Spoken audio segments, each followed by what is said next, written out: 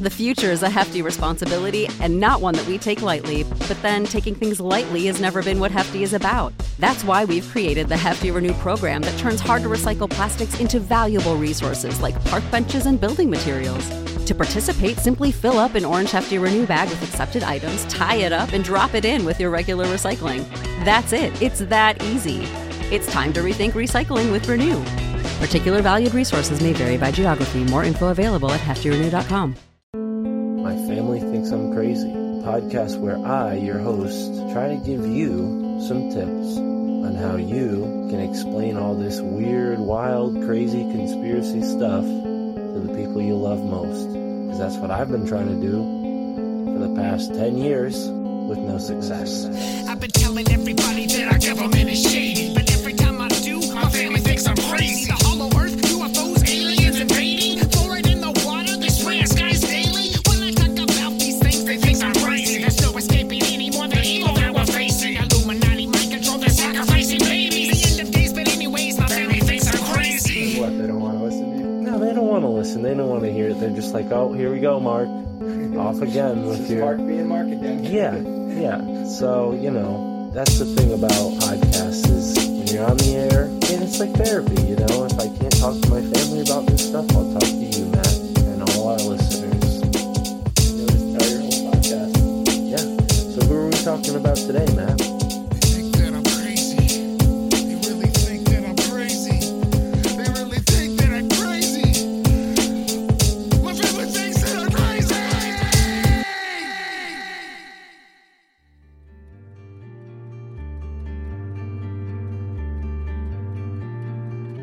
When man steps out of harmony, oppression, division, and confusion abound. Chaos and cataclysm loom in the foreground as consequence. But within nature, a level of symbiosis can be achieved that has the potential to provide the ultimate freedom in the harmony of the wild. There's a divine order when man steps into a coherent frequency as an abiding steward, and a reward unrivaled is bestowed. And joining me for the second time to discuss the hidden potential of energy, plasma, and how we can elevate our understanding of ground. Topher Gardner, the man behind Biochar, joins me, Mystic Mark, here on the My Family Thinks I'm Crazy podcast. Thank you for tuning in and enjoy this conversation with Topher Gardner.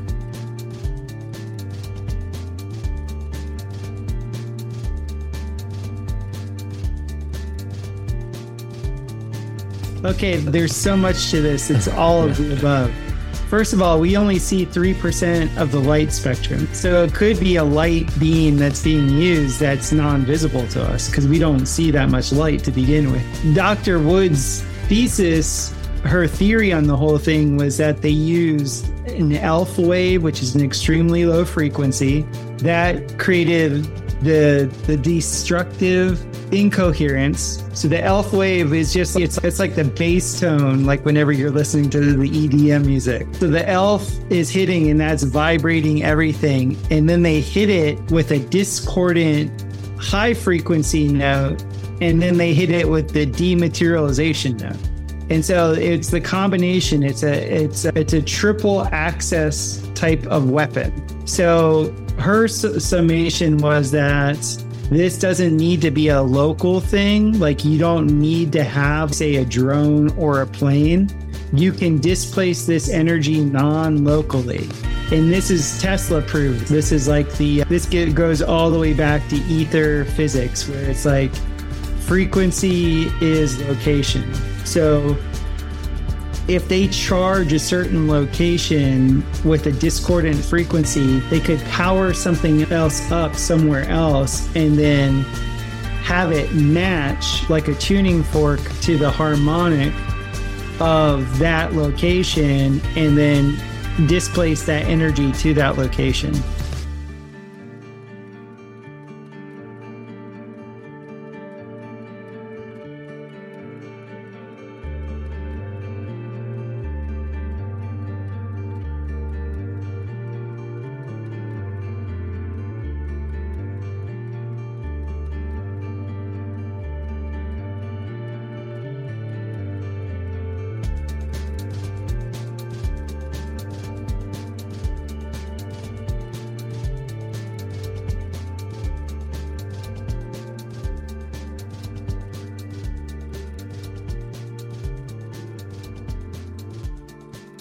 All right, ladies and gentlemen, we are back here on your favorite podcast, the My Family Thinks I'm Crazy podcast. And you know me, your host, Mystic Mark.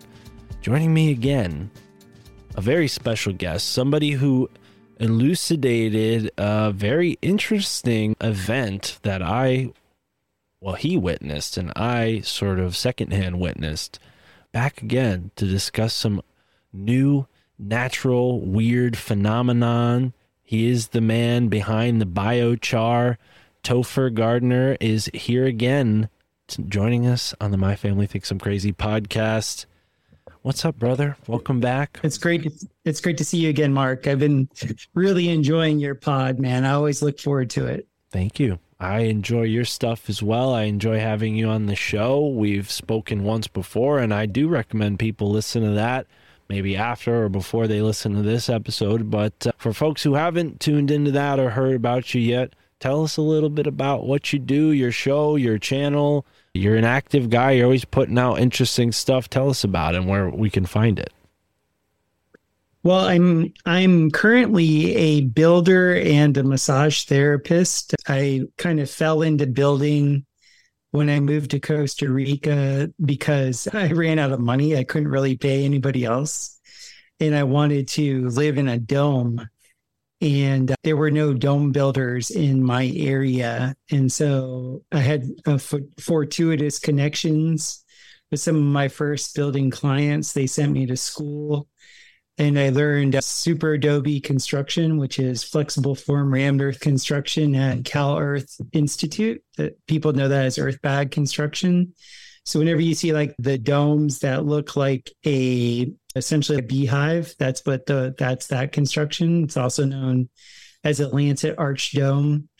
And then from 2008 to about 2013, I built 8 different earth bag structures in Costa Rica. And then I kind of got worn out with that technology in the tropics, and I kind of upgraded my whole, I guess you would say, operating system of construction and moved into ferro cement. And ferro cement gave me the capacity to sculpt structures, because I think I got into earth and construction mainly because I really like to sculpt. I like to do all these different types of earth inlays and stuff like that in some very nice homes. And so I got into ferro cement because then I could sculpt and I didn't have to put a roof over whatever I was sculpting. And then I ended up figuring out a whole system of being able to do what's known as free cast ferro cement. And I was doing that for roofs. So these beautiful round structures that I build, I could now put a roof on it that looked like a flower. I didn't have to put a square roof on it. And these domes that I was building, I didn't have to put a square roof over them anymore. I could actually do, a reciprocal style roof. I could do all these really cool shapes. And then, COVID kind of threw a wrench in my Central American plans. My wife and my little kid, we moved to Missouri, and we have a nice farm right in the Ozarks of Missouri.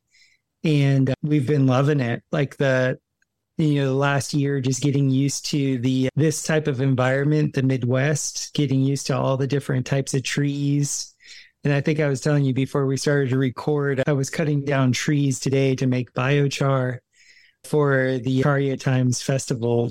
I'm going to be selling biochar at that festival. So yeah, it's the whole gardening side is just, I think that's just like a byproduct of my last name being Gardner. So yeah, I just do the biochar thing. It's been experimental for me mainly, but I find that I'm getting better and better at it. And the reason why I like biochar is because it really just makes the yield of the garden so much better. It makes the plants so much healthier. And then I had some shamans, essentially tell me the importance of biochar. They don't call it biochar, they call it carbone. But they were telling me what the carbone does and how that activates the crystal grid. And so, yeah, I'm into it. And in the Midwest, there's tons and tons of wood refuse that is essentially left to waste. And so for me, I find it's a really good opportunity to start making a lot of biochar. And this is perfect timing coming off our recent interview with Jim Gale, who you might be aware of through Food Forest Abundance is his outfit. And he's really on a really awesome mission to do something very similar to what you're doing, which is to show people how easy it is to change up their environment in this positive net benefit, net good way. Biochar is one step in that equation. And, I first encountered biochar probably when I was a kid, because my father is also a gardener. It's funny, it's this truth and sort of interesting synchronicity with name. My last name is Steves, and I think that means stiff. So hopefully I don't become a stiff as I get older. I might need to practice some yoga to stay flexible. But there's definitely truth in the name. But my dad, I remember he would always take the ashes out of the fireplace and keep them in a big bucket next to the fireplace that we had inside the house and throw them in the garden, throw them, in the backyard. And next, couple years, you'd see that area where the the ashes, the carbon went in the ground, bloom, huge. I mean, just endless bounty of whatever he was growing, whether it was tomatoes or squash So there's some power in knowing, the chemistry and how to utilize it, all this that's available to us, what nature makes available. But it seems like in the Amazon, this happened on a scale that may be unrivaled, right? I mean, it seems the Amazon itself is this sort of maybe genetically engineered is the wrong way to put it, but it seems to have qualities that almost insinuate that it's like man-made in some way. So maybe we can get into that if you want to start. Why don't we start with what biochar is and how that kind of could create something like the Amazon? Yeah, so biochar isn't the ash that's taken out of your fire. The ash, whenever you get like a gray or a white ash, that is mainly calcium. And that would be like all the salts of the wood, all the mineral salts would be bound to the calcium. So that has its own benefit in the garden. That's something that you can spread a little bit. Biochar is technically pyrolyzed carbon. And pyrolyzed means it's biomass that's being cooked where no oxygen is part of the heating process. So it's more than charcoal, right? Charcoal is kind of what it looks like. And I misspoke there. I'm glad you corrected me. But so different than charcoal, different process, but it looks similar. So what's the process? Can anybody make this? There's a huge difference. So charcoal, it still has had oxygen during the burn. So most charcoal is done in what's known as a pit burning. So they'll have a ton of wood and they'll pit burn it. And the stuff that's at the bottom of the pile is black, and they call that charcoal. And that's lump charcoal. That's not like the derived, briquettes that they make. The lump charcoal is much better than just normal, chemical bound charcoal. And that's carbon, but there's still been oxidative stress in it. So it's not so highly diamagnetically charged. When you have pyrolyzed carbon means like I make a retort. And in the retort, a retort is a vessel that when you heat the vessel up, no gases can actually enter the vessel. All the gases are escaping in one direction.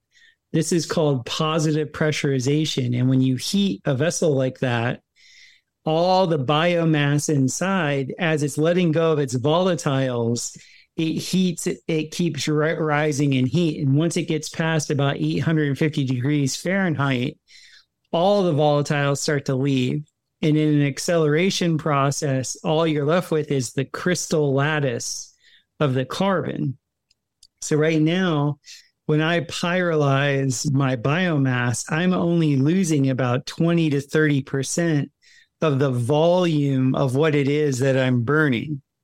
So to give an example, if I had a stick that was, say 20 inches long, at the end of my pyrolyzation process, the stick looks exactly the same, but now it's only 16 inches long. But it looks exactly the same. And I have tons of pictures on Instagram, and go to @Biocharisma on Instagram, where I'm constantly showing photos of like before and after. I just did a whole thing with bamboo, and the bamboo that I used, these canes, I cut them in 26-inch long pieces because that's the length of my retort. By the time I got done cooking them, they were at 24 inches, 22 inches. They only shrunk a little bit. And they look the exact same diameter, but this time, like if you've ever felt bamboo, it's very strong on the outside. I could just do this to the bamboo with my fingers and it would just crumble. And that was pure carbon. And it's very silica-rich carbon, which is a wonderful thing to have. So the whole way of engineering this is in the Amazon. What they had found was this material that they called terra preta. And there was these conquistadors that when they had entered in the Amazon basin, I think in the 1500s, the 16th century, some of these conquistadors had traveled through Asia, and they said that what they saw in the Amazon basin was more profoundly cultivated than what they had seen in Asia, which is mind-blowing because Asia, where they were in Asia at that time, was one of the most cultivated, agriculturally intensive cultivated areas ever. So for them to go to the Amazon basin and say this was even greater than that, and the Amazonian people were legion, there were millions and millions of them. And there was essentially what they figured out through excavating and through all these old tales from the conquistadors was that what they would do is that they did a chop and drop system. It's a very permaculture thing to do. They would dig these canals, and in the bottom of the canals, they would put these big clay vessels that acted like a retort. They would set fires in these clay urns, and then they would chop all the biomass on either side of these canals, and all the biomass would cover these like fire chimneys that were essentially underneath them. And then they would throw earth on top of the green biomass, and all the biomass would cook down. And then they would plant on top of it like a year later. So all that biomass, they had like miles and miles of straight lines of pure, what they call terra preta, which is biochar, just lines of this stuff that were heavily planted. And this is how the Amazonians were so prolific in their civilization. And what had happened was after they had died for whatever wiped them out, there's a lot of speculative geologists that say that the entire world's ecology changed because as the rainforest encroached back into the Amazon basin where all this cultivation was, now these huge trees had good soil to grow out of. And because in the tropics, you usually don't have good soil. And so these massive trees started to grow out of this incredible soil, and it changed the whole oxygen cycle of our plane of existence. So, how they know that, who knows? That's just what they're claiming. But living in the tropics, I've known like there is no good soil in the tropics. Like the tropics isn't made for good soil. The trees that are indigenous to those areas are really there to pick up all their nutrients from this ocean air or from the air in general.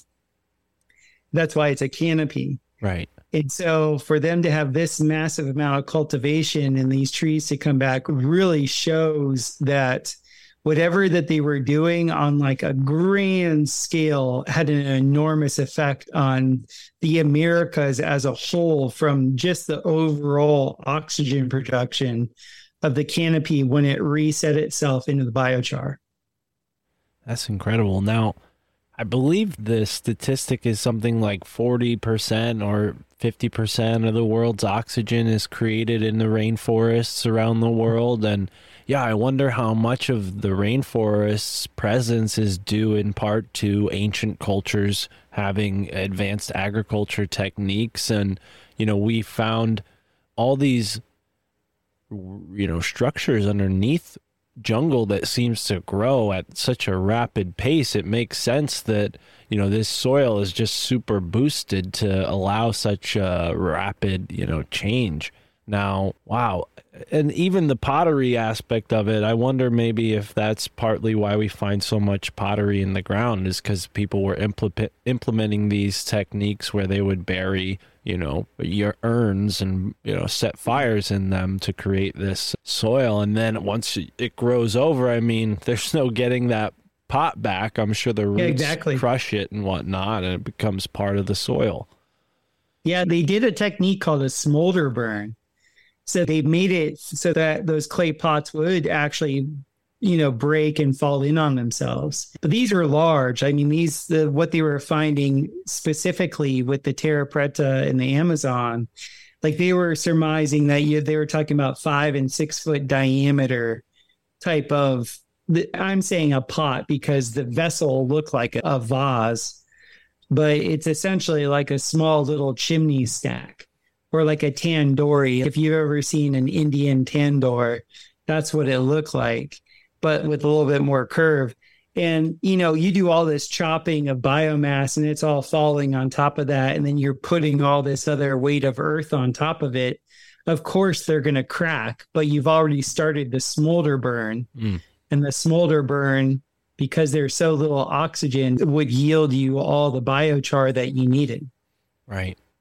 And I mean, with the Industrial Revolution came a revolution in agriculture. So maybe we can speak to, for a moment, I mean, when you look at these huge, massive factory farm situations where they're growing monocrop, it's my understanding, please correct me if I'm wrong, but these practices end up leaching the soil of its nutrients. And a lot of times they have to do a fair amount of like rotating of land where certain periods, all huge swaths of land are not even used because they're trying to, I don't know, build it back up again, or maybe in some cases they just abandon it and move on to other space. But it seems like we've departed from that ancient wisdom that created something as magnificent as the Amazon rainforest. I mean, how different is traditional, or modern rather, agricultural practices from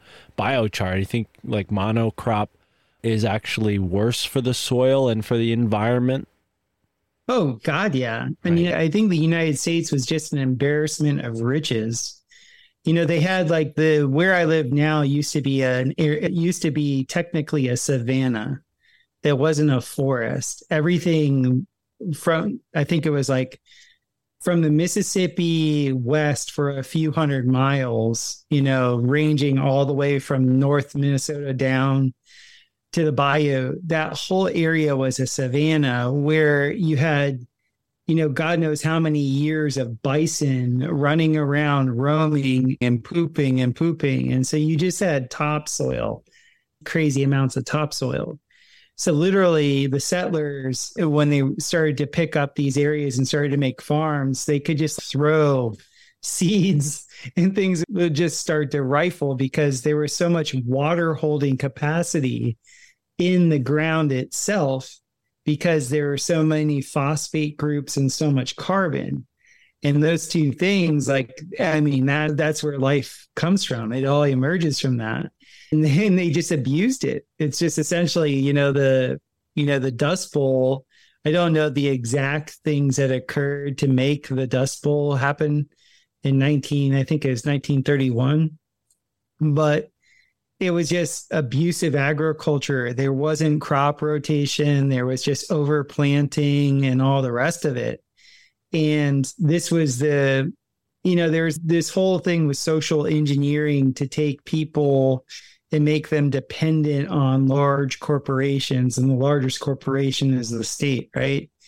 So we went away from having these small little home gardens. And I grew up with my grandparents talked about, they remembered the Depression. My great grandfather lived through the Depression. He was a man in his 20s during the Depression.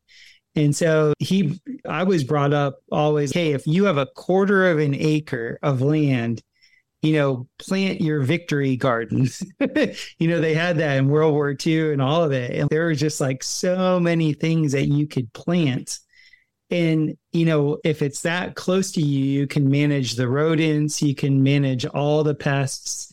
You don't need all this chemical to essentially manage these monocrops like you brought up. The monocrop farm, you just don't see nature just doesn't do that. I've just bought a farm here, and on 10 acres of it, it's been feral for about 20 years. There's no monocropping. Nature doesn't it's not just there's just one tree there and whatever. I mean, it's just this diverse mess of stuff going on. And, it would be best if we actually mimic that. And in a lot of gardening, you're always stacking different plants that are mutually beneficial and symbiotic and are different, because they all add to the information process that's going into the soil. And then the whole reason why I got into soil cultivation was because where I was in the tropics, there was no soil. So by soil, I mean the carbon. There was no carbon in the ground. And carbon is the bulwark for mycelium. So mycelium is like the fungal network that is in the ground that does all the nutrient transport. It does a lot of the electrical conduction in the ground. That's from mycelium, and mycelium needs carbon. And so if you don't have carbon in your soil, then you don't get all these little benefits from the microorganisms and the fungi. I don't know. I don't ever know how to say that. So, right. And it's as simple as taking these plants that maybe pose no other purpose than to serve as that material to burn and create that difference in the soil, right? I mean, it's really ingenious, right? Whoever came up with that, whether they were shown it or insight or even intuition that led them to do that. Maybe they witnessed forest fires from lightning or what have you, and realized oh, hey, after couple weeks, that spot that completely was burned out is overgrown now. I mean, look at all the crops over there. So they must have figured this out somewhere in the ancient past. Well, fire can be used to our benefit to grow these, better harvests, get a better crop. That's part of the reason why there's all these problems with the different quote unquote wildfires, whether or not they're synthetically created, whether or not there's dews or whatever. One of the biggest problems that we have is in forest management, they don't allow controlled burning anymore. So I had years before all the big fires out west started to have, all my friends in California, in Colorado, they were telling me, they're like, man, this whole place is going to go up like a matchstick just because there's these little beetles, and the Forest Service stopped burning all the underbrush. And so even here, where I am in Missouri, you would think that this area is just supposed to be heavily wooded, and it's not. It's naturally a savanna. And the reason why there's all this thick forest here was the settlers came in, they started planting trees for homes and everything like that. And then they forgot to start doing the burning underneath the forest. So fires have always been a way, if they're controlled, to always allow the bigger trees to take off. It also increases the carbon of the understory of the forest, which allows, like I was saying earlier, it allows the mycelium to come in and do their thing. Right, and there's obviously a more precise way to do this, as you described in the beginning, where you get the fire going from underneath so that the plants are burned mostly with smoke, right? There's a difference, something that happens. So, when it comes to biochar, and how you can implement this now. I mean, obviously folks who live near you can reach out to you directly and get some biochar themselves. But if they were, let's say, out in an off-the-grid situation, they can make this stuff fairly easily and change their environment within a couple years to have a food forest like our friend Jim Gale, talks so much about. I'm sure that's probably one of the steps in his process, but you have to evaluate the soil and mitigate it if need be, right? I mean, this is something that is probably case by case, but let's get into that. Like, you were in the jungle, a place where as you put it last time we talked, the soil is paramagnetic, it's as opposed to diamagnetic, and it's pretty much nutrient sparse. Like, it's really not a great place to grow the crops you need to maybe, sustain a community or a homestead, right? But with the right adjustments, those changes can be made. And look at what the Amazon's become. I mean, it's like a virtual, it manifests all these different species. I'm struggling to find a word to really capture that, but the diversity of plants and animals in the Amazon, I mean, clearly that's something that the world benefits from in many different ways. And I mean, how could we scale that down? I mean, what have you seen on your property with your experiments with this? I mean, have you seen a relative abundance since altering the soil in your area? Well, this year, I've only been on this farm for 9 months. So this growing season, I barely planted anything at all. I planted straw. I essentially planted berries for next year. I planted raspberry, blackberry, and strawberry. And I went ahead and spent the majority of my time pruning back all the overgrowth. The old couple that lived here, they were in their late 80s. So there was next to no management of the established fruit trees. So what I've been doing is I've been pruning back all the trees, right, to allow the established fruit trees to actually have light. And I've been feeding and composting the established fruit trees. And all the while, I'm actually building my soil for next planting season when I have a greenhouse and I have my swales in. So I'm looking at this as the long-term thing. Like, we planted some tomato and some potato, like really easy things. Well, let me take a step back, because I realized my other question I had. I kind of whiffed that one, because I do want to learn more about that. I understand that process, but let's get back to the burning and the forest fires and this whole topic, because it is topical, I mean, with the whole Maui thing, but not that I'm suggesting that this is all DEWs, but when it comes to forest management, essentially what's happening is you're reaching like a critical point where these forests go unmanaged. The brush builds up to a point where when a fire does happen, it burns hotter than it naturally should. If these fires were seasonal, as they should be, and humans used to manage the forest in that way in certain areas, then the fires would be low enough to where the tree trunks actually have built up a resistance so that they don't get burned. And what's established that I don't know the right term, but the trees and whatnot, they're not going to be affected as much. And it even helps them because it revitalizes the soil, bringing that layer of nutrients into the soil. And it probably also clears some of that undercrop that grows and pulls resources away from the tree as it gets older and grows higher and higher.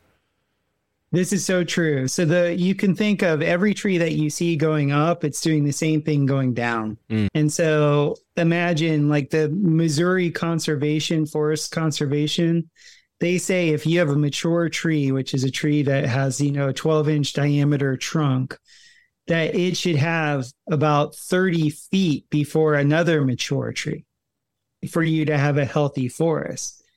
Well, I have 7 acres of unbridled forest, and I'm telling you, I've taken out 200 trees, and maybe of those 200 trees, 100 of them were dead. the amount of just dead material that's last year was a drought. This year it hasn't been a drought. But last year in drought conditions with all of that dead stuff just laying around in between all those trees, if a fire would have swept through there, you would have explosions. You would have had all these things occur where the fire was unmanageable. So everything near my house and around my house where the forest is, I cleared out. Like I did exactly what they said. I went in and took all the saplings that were 6 to 8 inches in diameter, all the dead stuff. I cut it and pulled it out. And now, I just had a gentleman that works for the Missouri Grasslands Conservation. And they came in and they were pointing out all these wildflowers that are growing in the area that I cleared out, because now that there's actually sunlight that's making its way down to the forest bottom. Right. And so they were like, this is wonderful. Now that it's cleared. And by the way, I didn't grow up like this. I grew up like, if you cut a tree down, you're a murderer. I never knew that, there was such a thing as forest management. Right. But, after reading like the likes of Victor Schauberger and other natural philosophers, it was just like, whoa, this is like a big deal. Like, you have to give space to the grandfathers and the grandmothers that are in the forest, and you have to allow sun to touch the forest floor, because at least here in this part of the United States, the canopy of the forest is not supposed to be like the canopy in the tropics. Right. Like the canopy in the tropics, like no sun is supposed to hit the ground. Right. But that's because the sun down there near the equator is so much stronger. Here, the sun is has 1/3 the UV. And so because the sun is weaker, you can tell that because the leaves on the trees are much smaller, and the ball or the way the leaf patterns are on the trees, you can tell light is supposed to get through. But if you have all these saplings covering everything, and then you're not getting that light getting all the way down to the forest floor, then your mushrooms really, your fungi, that suffers. Yeah. So it's been a huge learning curve for me, but I can see just the intelligent design in all of it. It's like you get rid of the smaller wood, you can use it for construction, you can use it for firewood, you can make it into biochar, you can even use it to seed more mushrooms. Like a bunch of the stumps and stuff like that I seeded with mushroom spores. You can do so much, and the forest just comes back thicker and thicker. There's at least in the tropics, there's an axiom: you can never prune too much. I'm kind of finding that to be true in the Ozarks too. Like I prune it, everything is just like thrusting back with life. I love the timing of this conversation because, as I said, I was landscaping earlier today and you were cutting trees. Synchronicity there. But the people that I'm helping out right now, their property is actually designated as a state park, and it's a beautiful forest. It's next to a marsh. There's a sort of cliff, and there's 6 deer in the forest when I pulled my car in. So it's a really beautiful place to work. I'm really grateful to help them out, but I'm getting really excited. Oh, I could start chopping this stuff and maybe make this forest like a better forest. And I wonder, we've been given this idea of survivalism is this rough thing. You got to rough it out. And I think we really forget how the intelligent, steward of nature thrives in this symbiotic way. When man enters an environment with this approach, nature rewards us by cultivating its finer aspects. I mean, this is so groundbreaking. And also, to bring maybe a more human crisis into focus, this homeless crisis, think about how many jobs people could have if the forests and park services employed people to go in and do this sort of work. I mean, this is a lot. We have so much land in this country and so many people who need a place to sleep and a job. You could have people living in the forest. It's a beautiful lifestyle to live out that way. You could have them living in camps doing this sort of work and making a decent, living for themselves. I'm sure there'd be some downsides, but, when it comes to the way our forests are being managed, I feel a sense of urgency myself to take this sort of cause. I've always been someone who's just enamored with nature. I've always traveled out of my way to go hiking in certain places, and I'm just blessed to have lived in an area where there is forest. Like my father's property has some forest, and I can see where we might need to take some of these concepts and revitalize what's going on in my forest. I'm really taking cause here, but how do we manage this practice, right? Because I don't imagine people can just go out with a Zippo and start a fire, and this is something you have to really know what you're doing. So nowadays, I think what is the common way to go about it is to gather the material and burn it in one controlled place, or do people actually do these sort of controlled burns where they let a forest fire kind of grow and control it and mitigate it as it expands?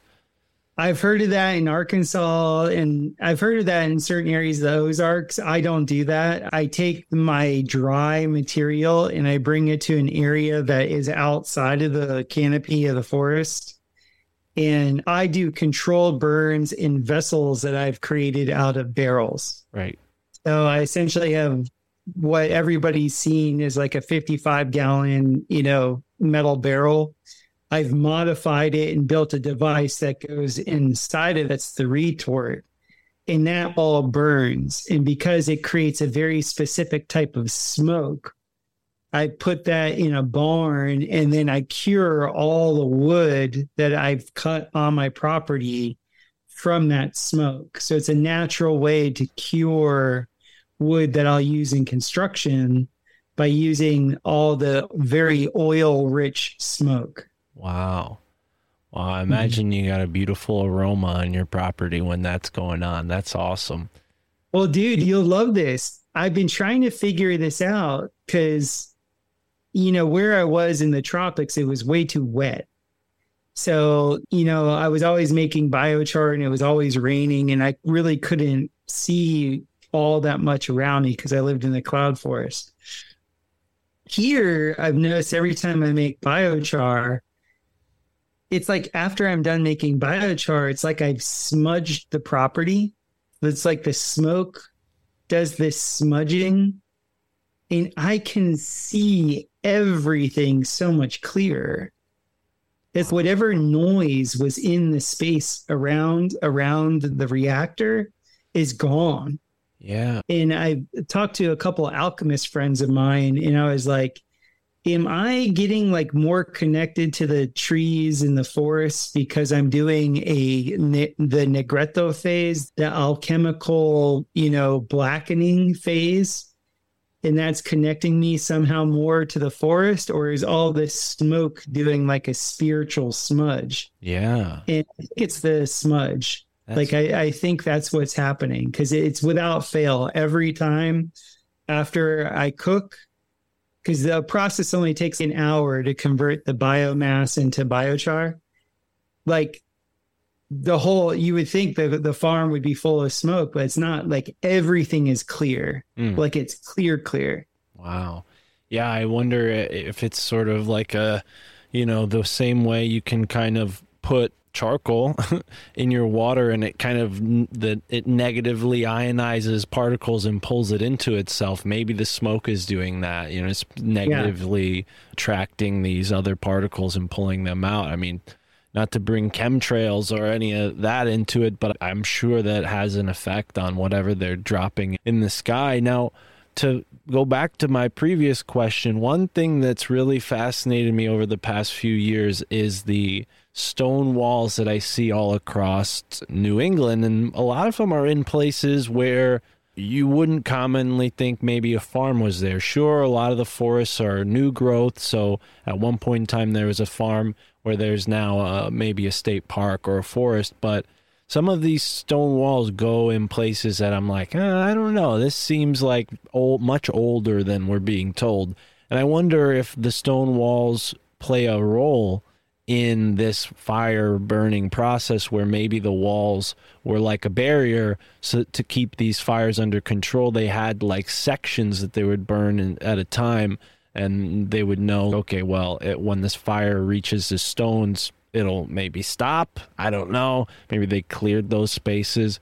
Is this something you've seen and put into practice before? Is this striking a chord with you? Well, it makes sense to me, because on the reverse side of that, it never made sense to me when they would say cities like Chicago or these cities that were masonry cities would go down in a fire. Like, that made no sense to me. So what you're saying makes sense. You'd put like a stone wall. You pull up all these stones. People that don't farm don't understand that stones in your soil can be a nuisance. So they would be picking up all this granite and whatever out of the soil anyway, so that they could plant their crops. And they would want to put them somewhere. And then, the United States is all about land rights, right? So you'd be like, okay, this is my perimeter of my property and whatever.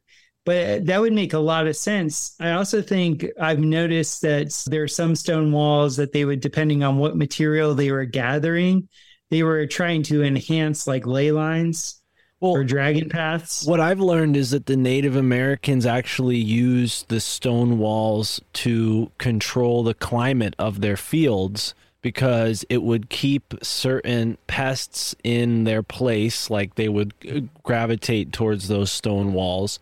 And then it would also allow air to flow in a certain way through the field, so that that makes sense. And they would actually have blocks in the wall where there would be spaces cut out so that, wind could flow through in certain spots. And then there was another aspect to this where certain stone structures or stone monuments were used. And I'd love to find out, maybe you could do this and experiment with this on your property. But what we have around New England and the East Coast are these very large stone structures where you have one giant, very heavy boulder, and it's kind of propped on top of some smaller boulders, usually of the same type of stone, right? Much smaller in comparison.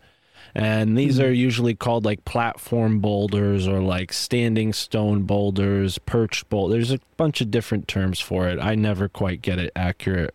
But what I learned from this book is that farmers utilize these structures and the piezoelectric effect of the stones and the weight pushing down on the much smaller stones to actually boost the potential of their seeds. They would leave a bunch of seeds in these stone structures at the bottom where that electromagnetic energy would be flowing, and that crop would be better for it after being exposed to whatever energy is being exchanged in that situation. But yeah, I wonder, maybe there's a way you can recreate that, or even put a big boulder on top of some smaller boulders and throw some seeds under it and see if those are more abundant than your neutral, or your, what do you call it in an experiment, your base control. Yeah, your control. Thank you. Yeah. Well, I love the whole piezoelectric thing, because my studies of the cathedrals and the people I know that have studied the resonant cymatics of the cathedrals, they're pretty convinced that the basement dwellings, the vaulted basement dwellings of these, the pillars were all piezoelectric pillars.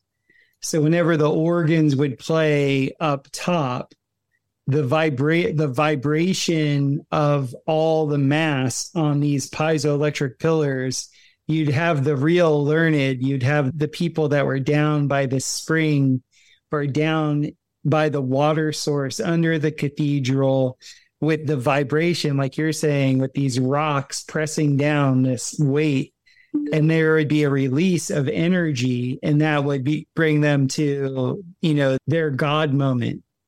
And that was for the elect, right. While all the, let's just say the public realm was up top. Right. In the public venue. The private was downstairs in the basement with the piezoelectric release. Have you ever heard of the inventor John Bedini? No, tell us about him. So John Bedini was a contemporary of, I forget Marantz's first name, but you've heard of Marantz audio equipment? No. So like in the 60s, 70s, and maybe the early 80s, there was the audiophiles would buy what's known as a Marantz brand amplifier. Okay. It was Marantz. And Marantz was middle to high end amplifiers. Well, their competition on the high end was John Bedini. But what made Bedini's amps so incredible was he used crystals in his amplifiers. He knew the piezoelectric properties of different crystals, and he used different crystals as tuners within his amplifiers. And so he ended up becoming one of these very, very sought after electrical engineers and developed all these systems of being able to collect energy from man-made crystals. So I studied John Bedini for 11 years, and I studied under Dr. Davidovits, who is the gentleman that kind of popularized the whole term geopolymer. And Joseph Davidovits in his Geopolymer Institute, he was the gentleman that figured out the exact composition of the pyramids in Giza. And he was able to recreate it. And in going to the Geopolymer Institute, he talks openly about how you can engineer any type of rock that you want. Like we can make any type of rock that we want. Right. Geopolymers, right?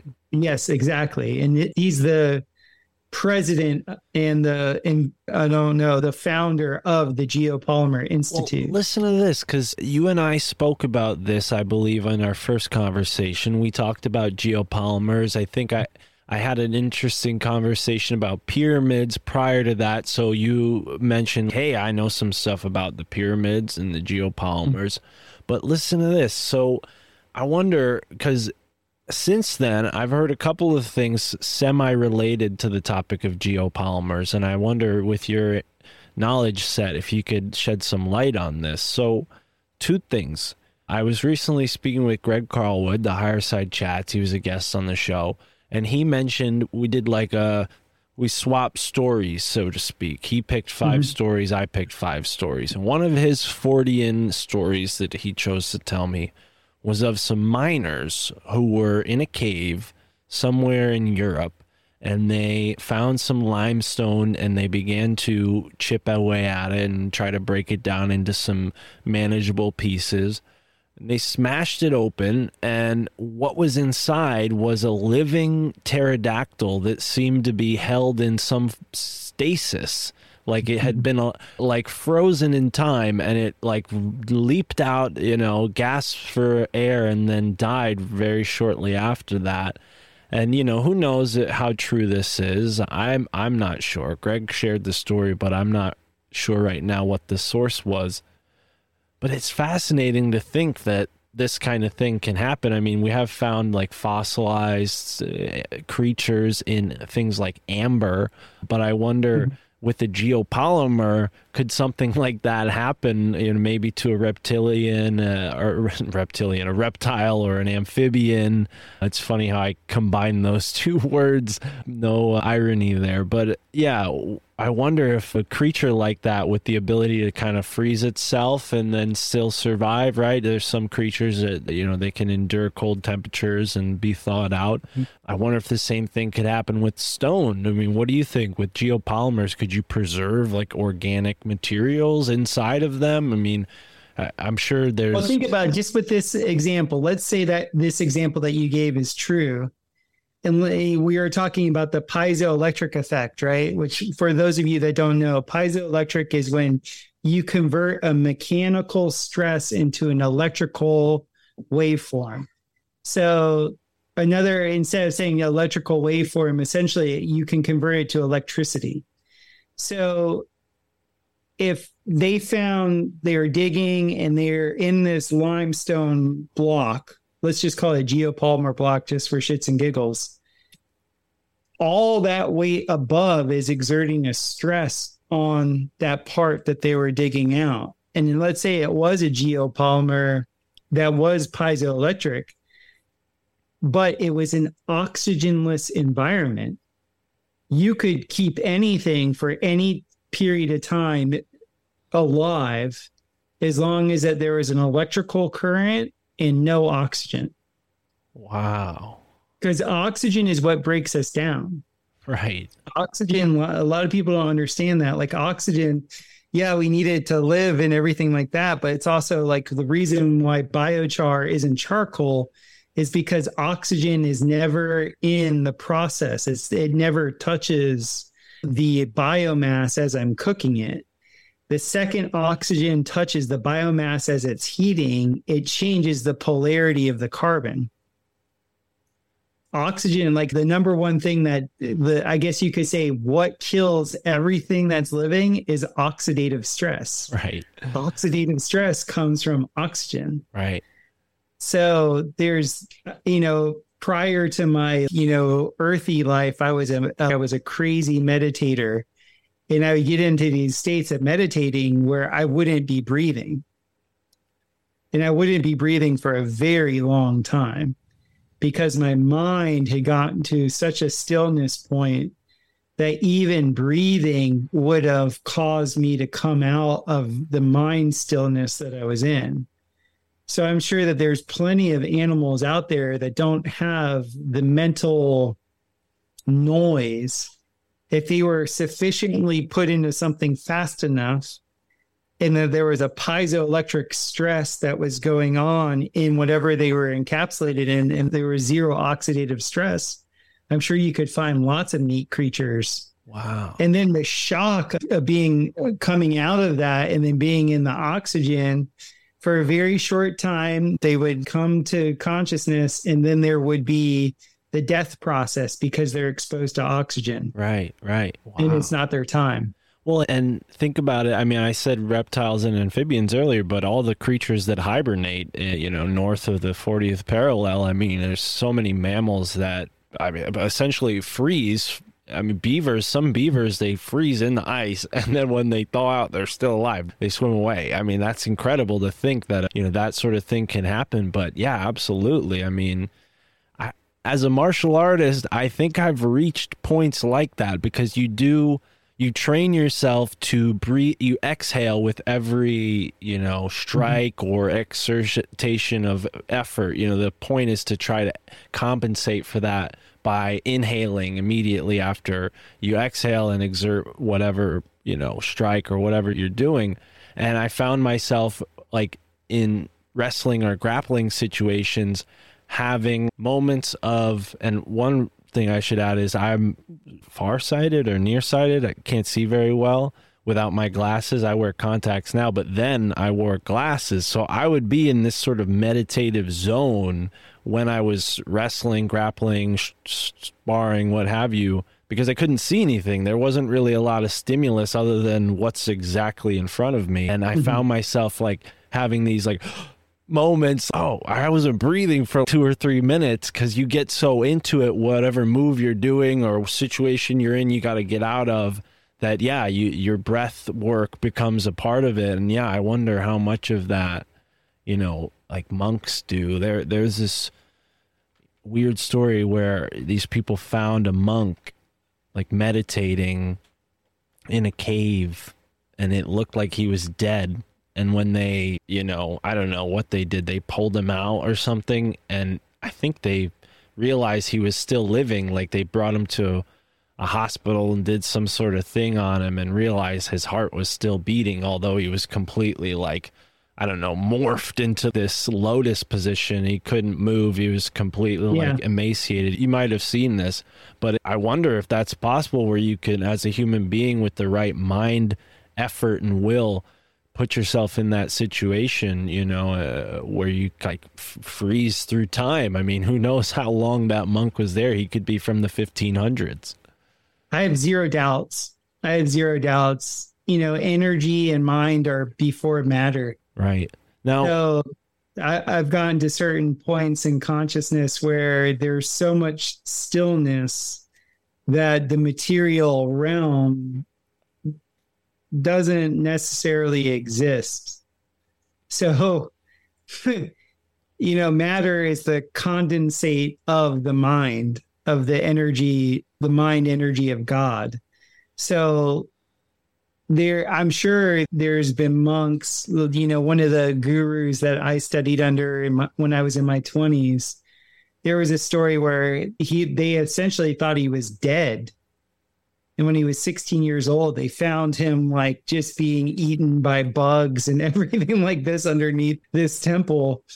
And this man just pulled his body out thinking he was dead, and he was actually still alive. And then they brought him and nursed him back to health. And he had no idea that had even happened. Wow. His attention, there was no attention. His attention was prior to body. Yeah. And then again, in his, I think 15 or 16 years later, he went into this cave called Virupaksha Cave and didn't come out for 3 years. Like, people down at the bottom of the mountain were like, hey, where is, I just know him as Ramana Maharshi, but they're like, where is he? Where is he? And they ended up like coaxing him out and pulling him out of this cave. And he didn't know if he had been eating or he was so immersed in the stillness that whatever was happening to the physical aspect of himself was immaterial to him. Right. It wasn't for him. And he wasn't even saying that was the way it should be for everyone. What he said was, he goes, this is my path. I'm here to resonate with stillness. That's my path. There's other people that will resonate with movement. There's other people that are here to do X, Y, and Z.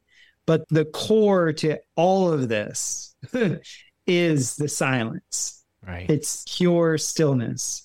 Yeah. And I think when you go into that state, you could, from the time domain perspective, it appears that, activity and all this stuff is going on.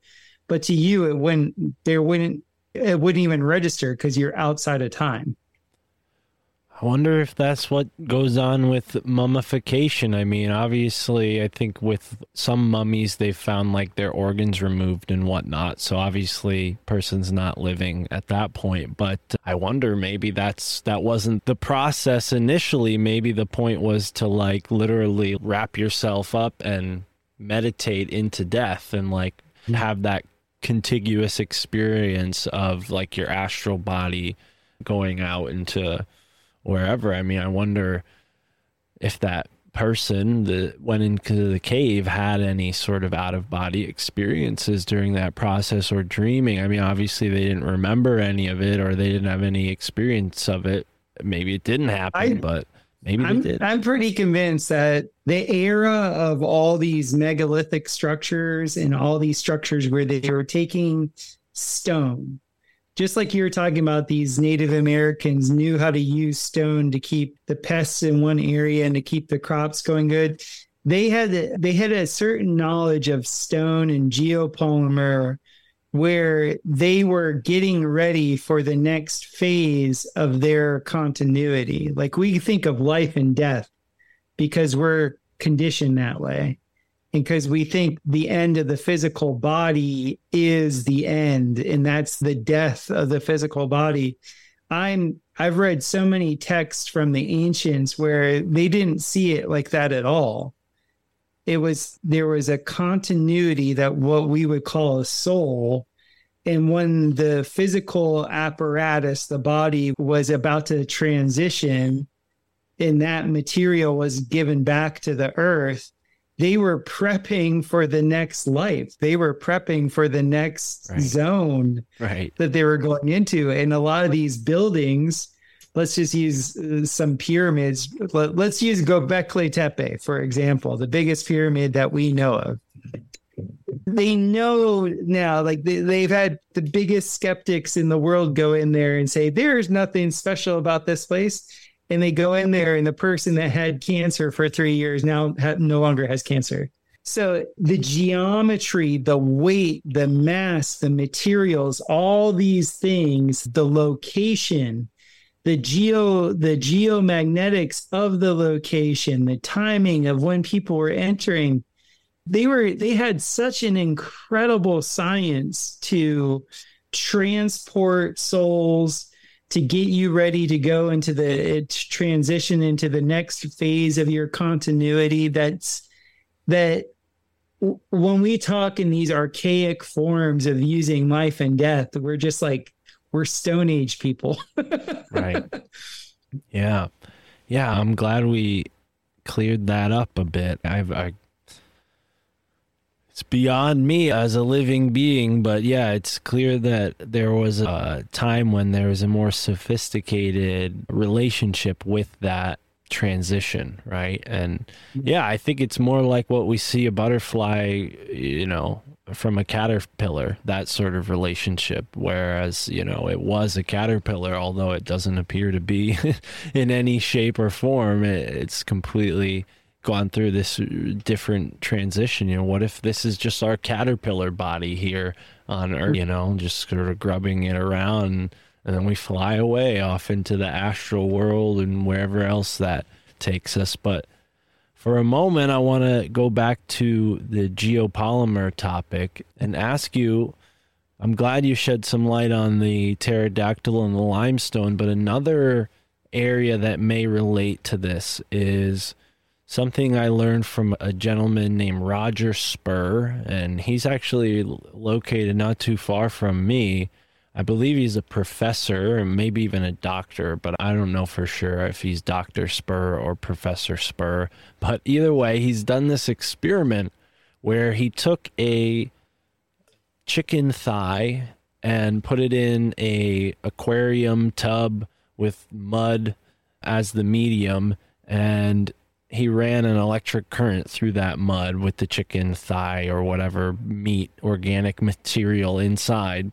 And after a certain amount of time, what was a chicken bone or thigh became a stone. And I'm wondering, does that check with everything you've learned about stones, and can organic material, can a person literally become stone under the right circumstances? Because there are Native American legends of huge giants who were attacked by thunderbirds, electricity, yes, lightning, and then they became mountains. And curiously, one of those mountains looks like a man on his back. I mean, people around this area call it Sleeping Giant Mountain, because that's exactly, there's no other way to put it. It looks like the profile, the silhouette of a person lying on their back. So yeah, I wonder what your thoughts are on all that.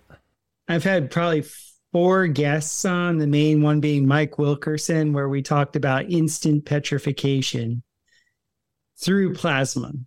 So, there are more than one way to skin a cat. There's more than one way to petrify.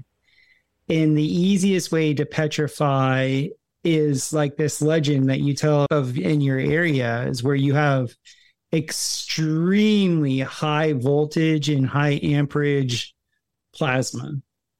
And that plasma hits in the right environmental condition, and it will literally be like you looked at Medusa, you're turned to stone.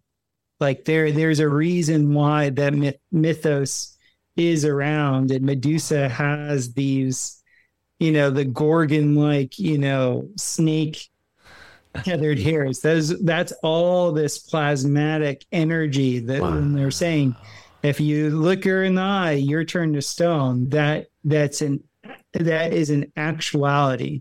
Yeah. And I think we had a technology where we knew how to petrify biological materials into geological materials. Wow. There's too many stone fascias that when you cut the stone fascia in architecture.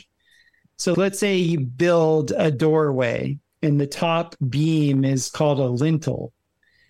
There are all throughout the Middle East and lower parts of Europe and Central Europe, these lintels used to go, oh, this is a stone. This was built out of stone. They quarried the stone this way. No way. When they break and they do a side cut, you look inside the stone and the stone has the circles of what a log would be. Oh, wow. It's nuts. So what I think they did was, Martin Liedtke keeps bringing up this. He has a theory about the fasces, the Roman fasces, and there's a reason why there's fasces on every single one of the G8 countries' flags. And I tend to, give credence to his hypothesis is that there was a plasma technology that we used to have that you would take a model. I forget what the name of the statue is. The most beautiful, picture. No one could be able to sculpt this with stone. Like nobody could. Maybe they could cut it, but to polish it is perfectly as it's polished. This woman and her, just what she was wearing and everything about it is just one of the most stunning statues I've ever seen. You wouldn't be able to cast it either, because when you would take off the castings, how did you get the inside of the casting so smooth? I do tons of concrete casting. I know exactly the whole process of it. And so at any point that you want concrete to be smooth or you want stone to be smooth, you have to polish it. Well, some of these statues of these beautiful beings, there's zero evidence of any polishing. Huh. And you're telling me with the technology that we have now where we can go in there and look very close with microscopes and stuff, we couldn't even see any, sanding marks anywhere? The density, the porosity of these things. So what I'm trying to say is they would take wooden lintels, they would hit them with plasma. It was now a stone lintel. They would take certain people. I don't know my mythology all that well, but there used to be people that would give themselves to the muses. They would literally give themselves to the arts to be used in any way that seemed fit. I bet you some of these people that would do the poses, I bet you at some point there was a technology to actually petrify them. Wow. Now, the instant petrification thing is something that I think the reason why Cataclysm was kind of stricken out of our history books. We're taught that, history has been this smooth running thing and nature is very consistent and all this stuff. And they took the cataclysms that are obvious. They took them out of the historical narrative. And I think part of the reason why is because within the cataclysm story is the petrification story, the instant petrification story. And then they give us this BS, the petrified forest in Arizona. Literally, I took tours of that forest and they're like, oh yeah, petrification happens from pressure and weight and sediment. And I'm like, all these trees are topside. What are you talking about? Pressure of what? Why are all these trees that are petrified? Why are some of them actually cut?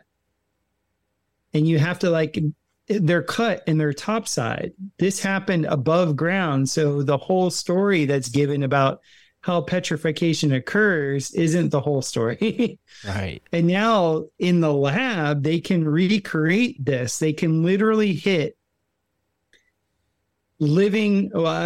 biological things that are full of carbon. They can hit them and convert them almost instantaneously into an igneous rock or into a crystalline geological formation. It's amazing. I swear I read something about this. It's very foggy, but something about recording certain species of plants by doing this process where they, prevent it from degrading and they turn it into basically like the crystal structure of whatever was there. And, it just becomes that. Now, geez, I'm sort of, that's beyond my comprehension at the moment. It's all new to me. But what sort of like technique could be implemented to get a plasma charge like that? I mean, are we talking about chemistry, some sort of like concoction of a liquid with certain ingredients inside? How do we create this sort of plasmatic force? I mean, maybe I'm not understanding. The main way is, from what I've seen that's currently out there on a very large scale, at the scale that we're talking about, is weather modification. Right. Essentially, when you create static fields, they shouldn't call it static. They should call it dynamic. But we'll just use the terminology that they use. So when you create a static field charge through little droplets of water, each little water droplet is a dipole. It's a magneto. It's a positive and negative molecule that spins. That creates a charge. All of our generators, that's the way they work. It's just a magnet that's spinning. And so when you get a bunch of these around each other, they start to create a field because they create the same charge and they push away from each other. And then you have some of them that attract to each other. So this has been in the public domain, like for real, since my birth year, 1976.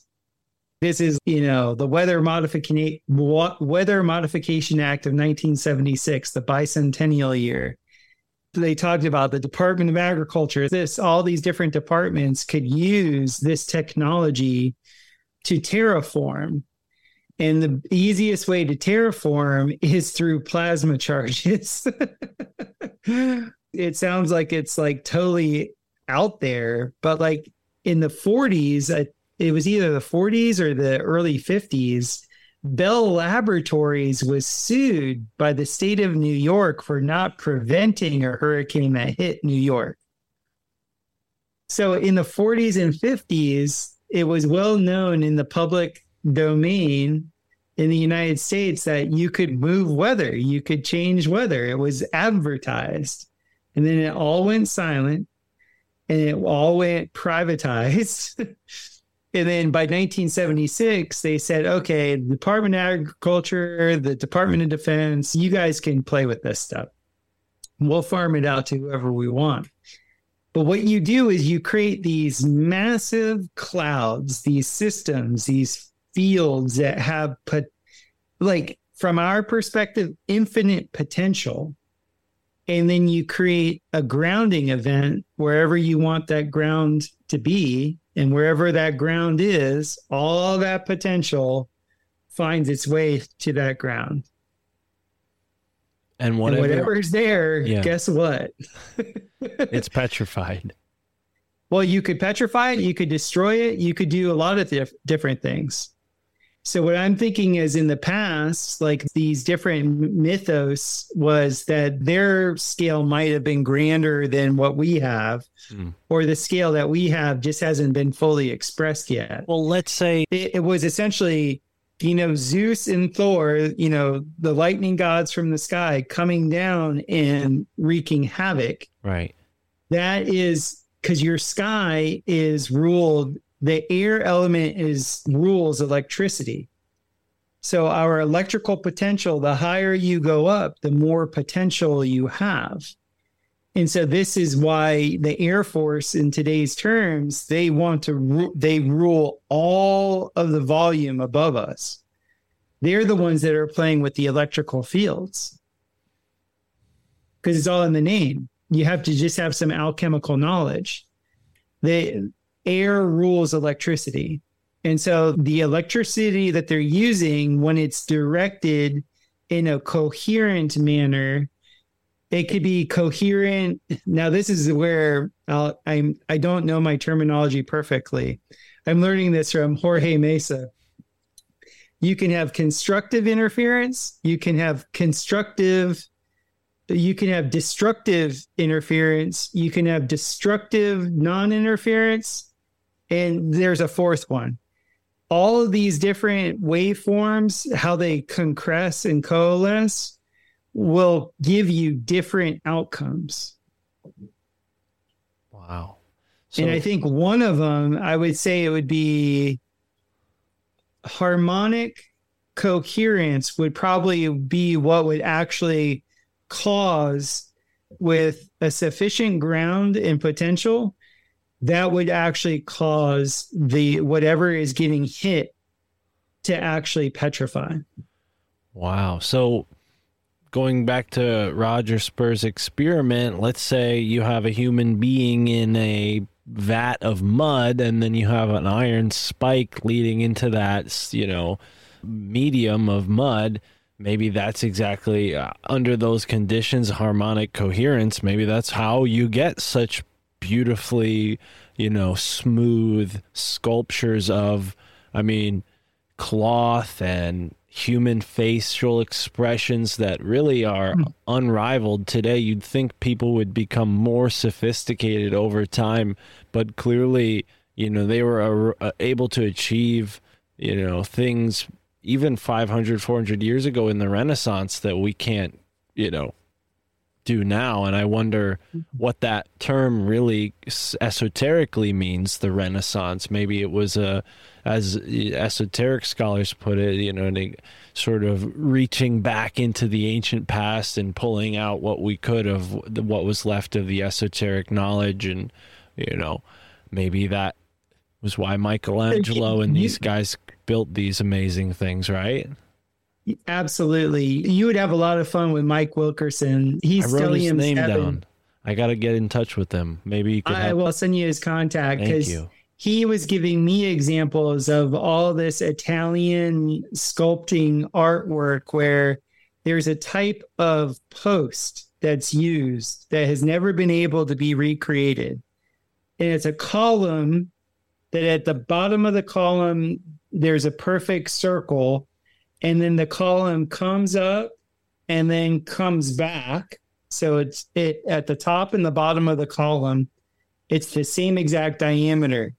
But the center of it is like this beautifully, perfectly arced, curved surface. And it would look like somebody did it out of epoxy. Nobody, like for the Western mind, they were like, what, how do you do this? How do you recreate it?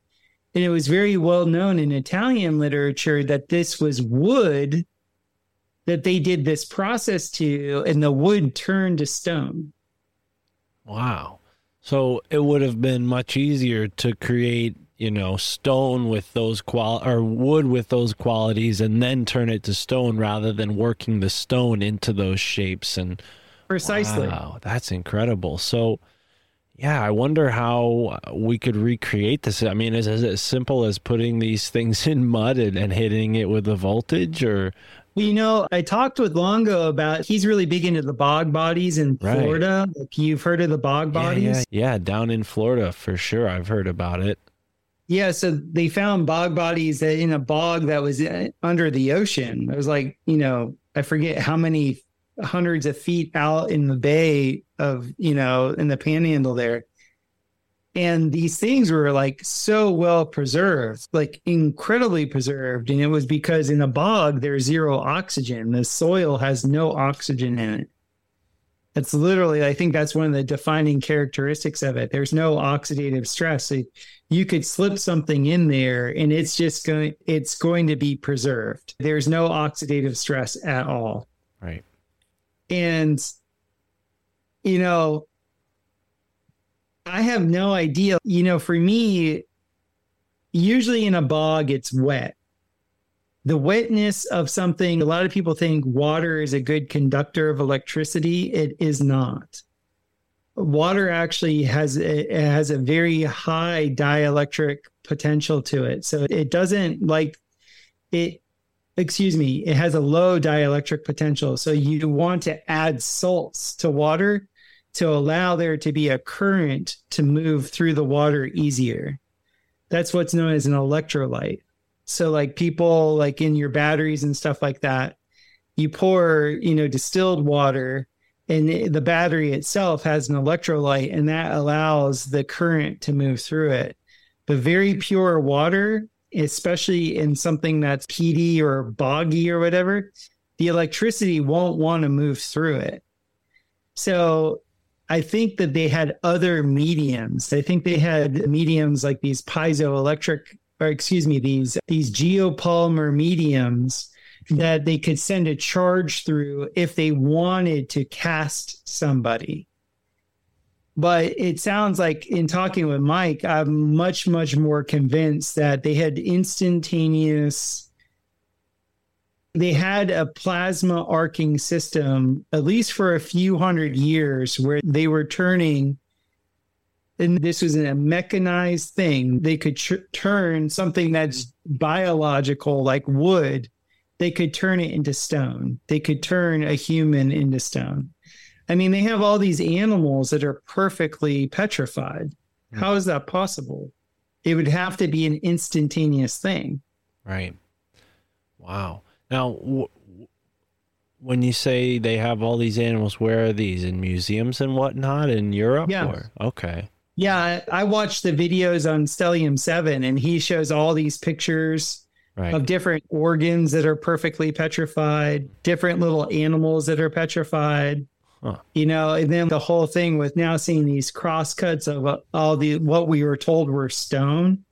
And it's obvious that it was a cellulose at some point in its life cycle. It was cellulitic. Yeah, this is really opening up a huge can of worms here, brother. I'm excited to look into how this sort of thing can be accomplished. But so do you think that it's more likely that they sculpted human figures out of wood to make some of these sculptures? Or do you think people actually volunteered to be turned to stone, and to what end? Do you think this was some sort of spiritual transition in a way, or maybe a chance to become immortal somehow? Well, haven't you ever asked yourself, what's the big deal about a bust? You know, like whenever somebody has a bust made, right? I don't know what it's like in my life, like in playing, you know, sports and everything like that.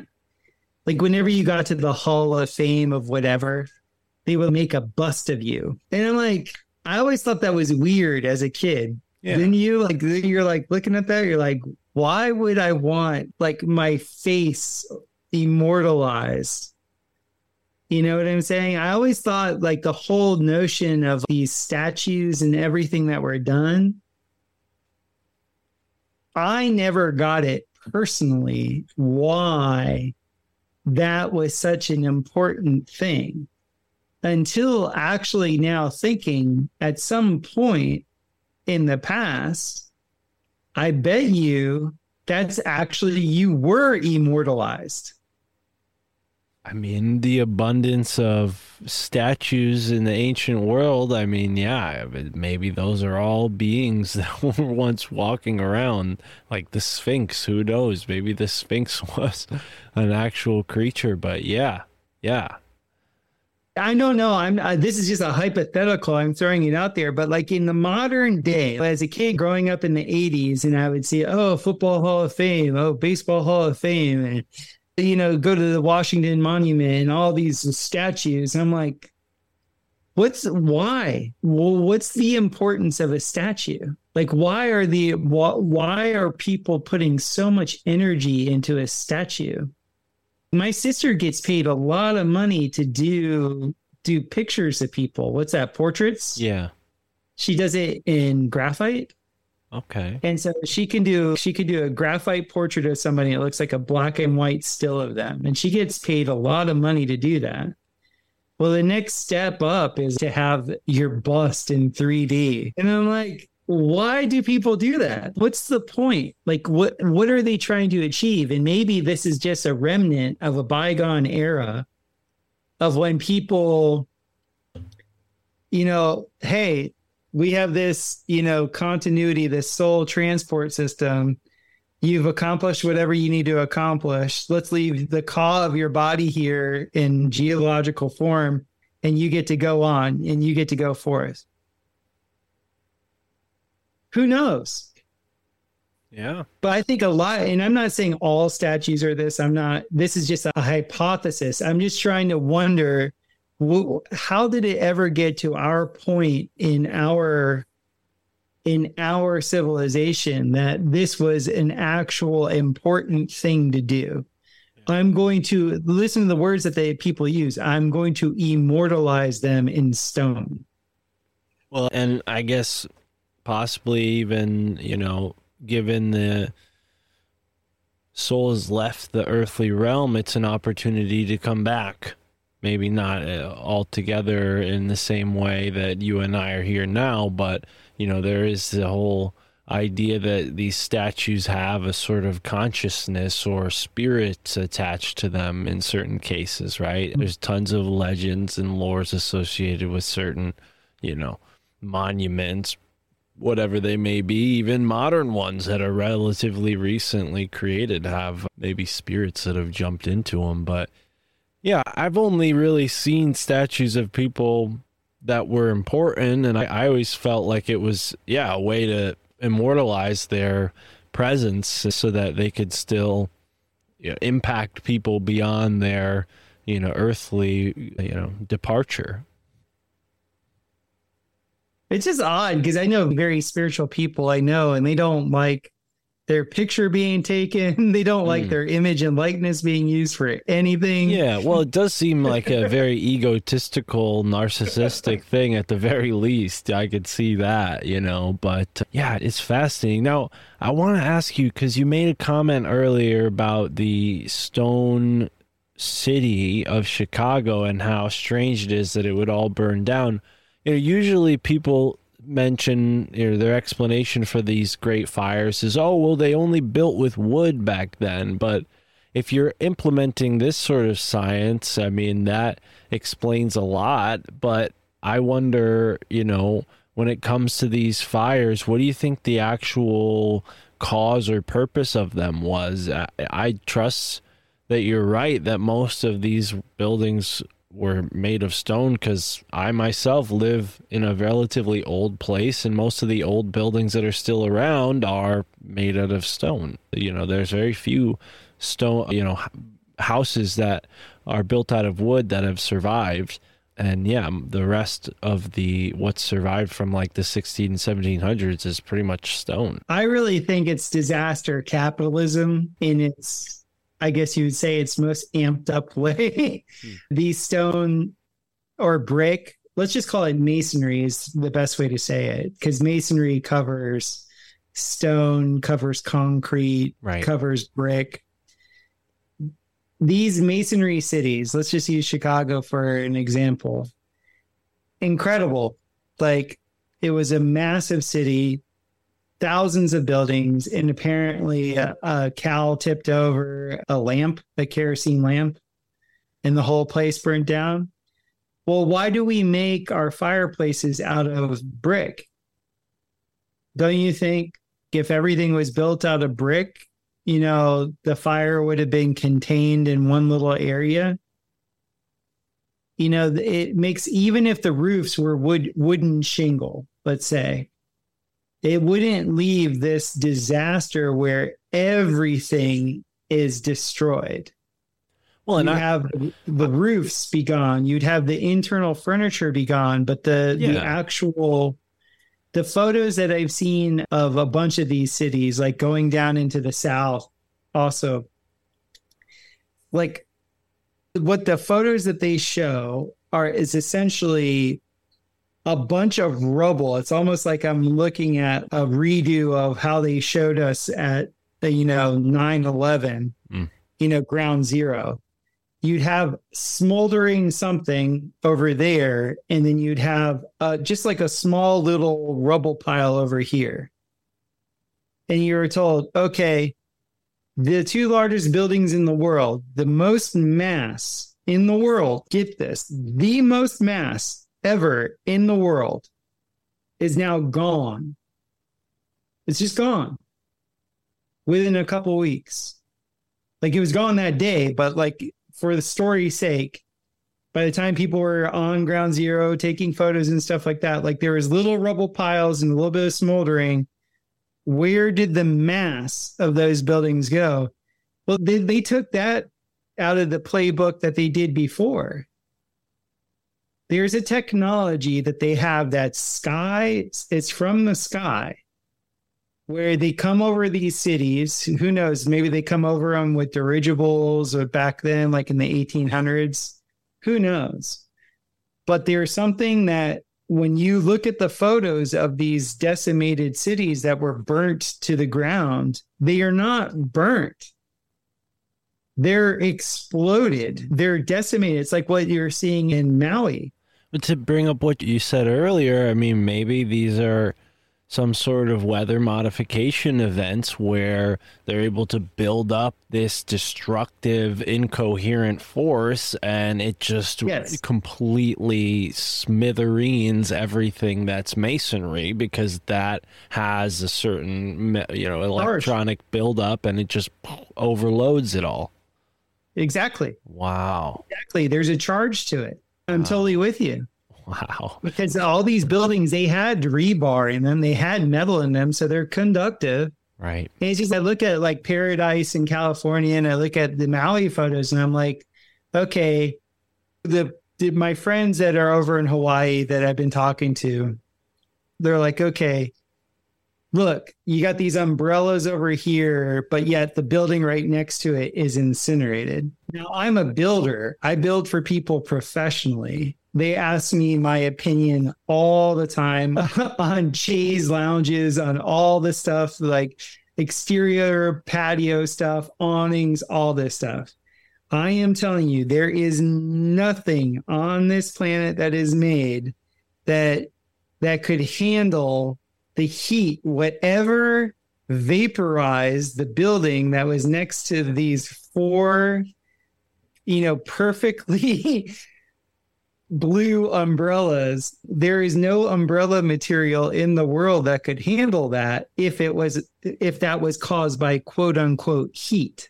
So they're pulling out the old playbook. It's what they did to Chicago. It's what they did to San Francisco. It's what they did to Charleston, South Carolina. It's, a fire, quote unquote, a wildfire, something that was out of control. A wildfire did this. No, this is something coming from the sky.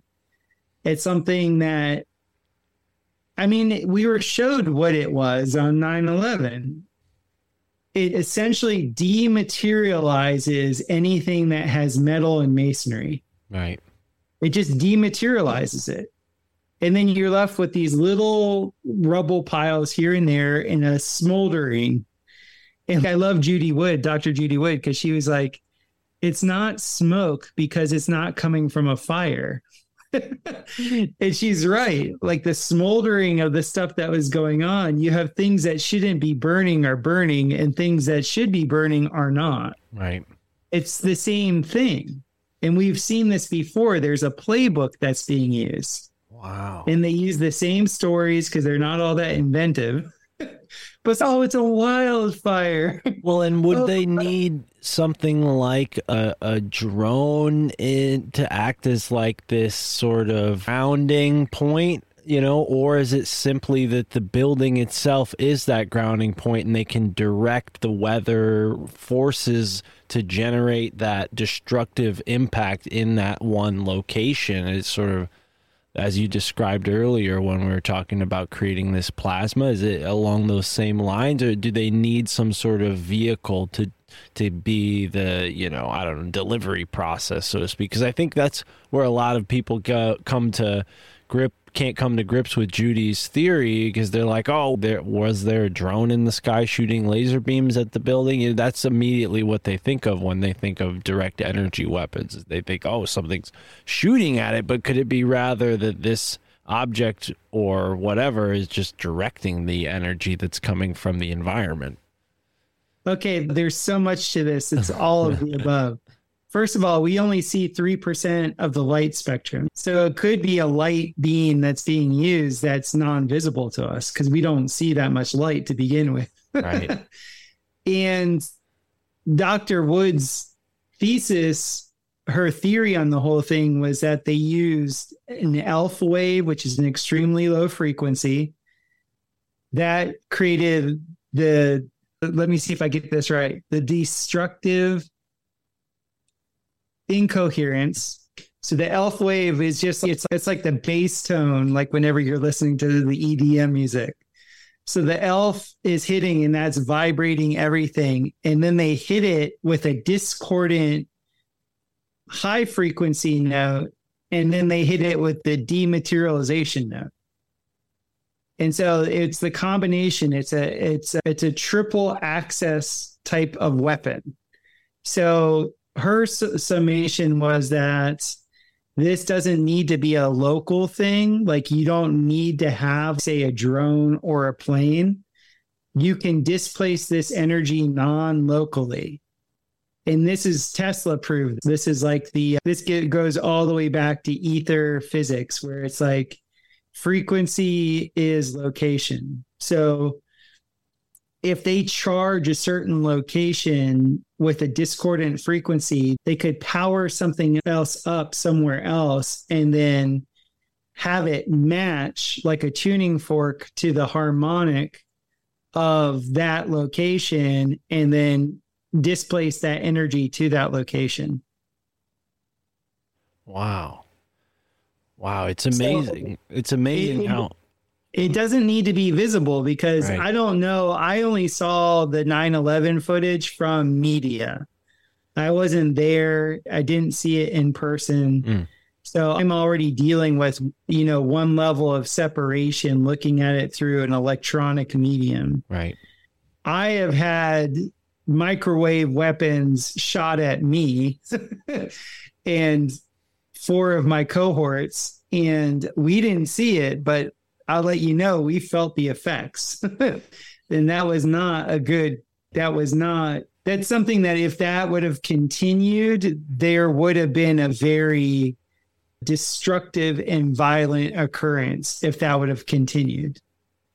There's so many frequency ranges that are inaudible and not visual that are used in weaponry now that you wouldn't see it coming. It's not like the old school, like you're seeing a missile shot or anything like that.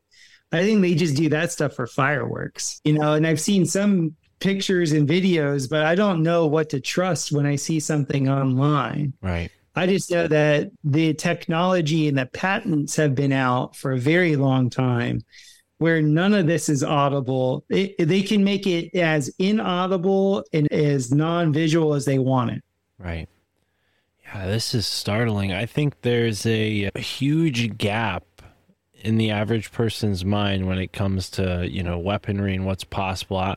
There's a lot of talk about digital weaponry and hacking and all that, but I think, what we should be focusing on is these energy weapons. But dude, this has been such a fantastic conversation. I know it's getting late. For me, I got to eat something before I go to bed, and it's getting late, but I'd love to have you back on to continue this very soon. And tell the folks where they can follow up with you. Obviously, you have multiple venues and ways they can get in touch with you, right? Tell them about it. Yeah. So topherhq.com. That's Topher, that's me, headquarters.com. That's where I have my podcast, which is the Biocharisma podcast. And there's the Biochar in the Biocharisma. Had to sneak that in there. And I'm also at Biocharisma on Instagram. The pod is played on, I believe it's on Spotify. It's not on Apple stuff yet, but I'm also on Telegram, the Biocharisma podcast, and at just Biocharisma. So those are the main ways that you can reach me. And I'll be speaking at the Biochar Times Festival. I don't know when you're going to post this, Mark, but I believe September 3rd and 4th. Oh, I'll post it before then for sure. Yeah. So I'll be speaking there, and I'm going to get into the more esoteric levels of biochar or activated carbon. And like last year I did 5. I did the 5. In the golden ratio. This year I'm going to do the 6, which is carbon. Okay. And I'm going to get into that and kind of wax rhapsodic on the carbon and why it's needed and why it's been systematically taken out of our life in so many different ways. Right. But that's where everybody can find me. Awesome. I love it. Wow. This has been a mind-blowing episode as usual with all your knowledge and your specialty. I feel really privileged to be able to ask you these questions. So look forward to another conversation here, because I definitely will be inviting you back soon. But until next time, folks, follow up with Biocharisma, TopherHQ.com. The links will be in the description. And play around with it. Make some biochar, throw it in your garden. Is there a way people can learn more about biochar directly from you? I mean, how to implement that, right? Hit me up on Telegram. I'm actually going to be selling essentially a how-to-do kit. Because I'm dealing with big barrels, it's not something I can mail to people, but it's easy enough to make. And I'm introducing it to the world for real at the festival. And then I'll be selling educational models about it afterwards. Right on. Well, follow up with that and revitalize the soil, folks. It's on you. I mean, only you can spark forest fires to change the world. And until next time, immerse yourself in the moment wherever you are in the now.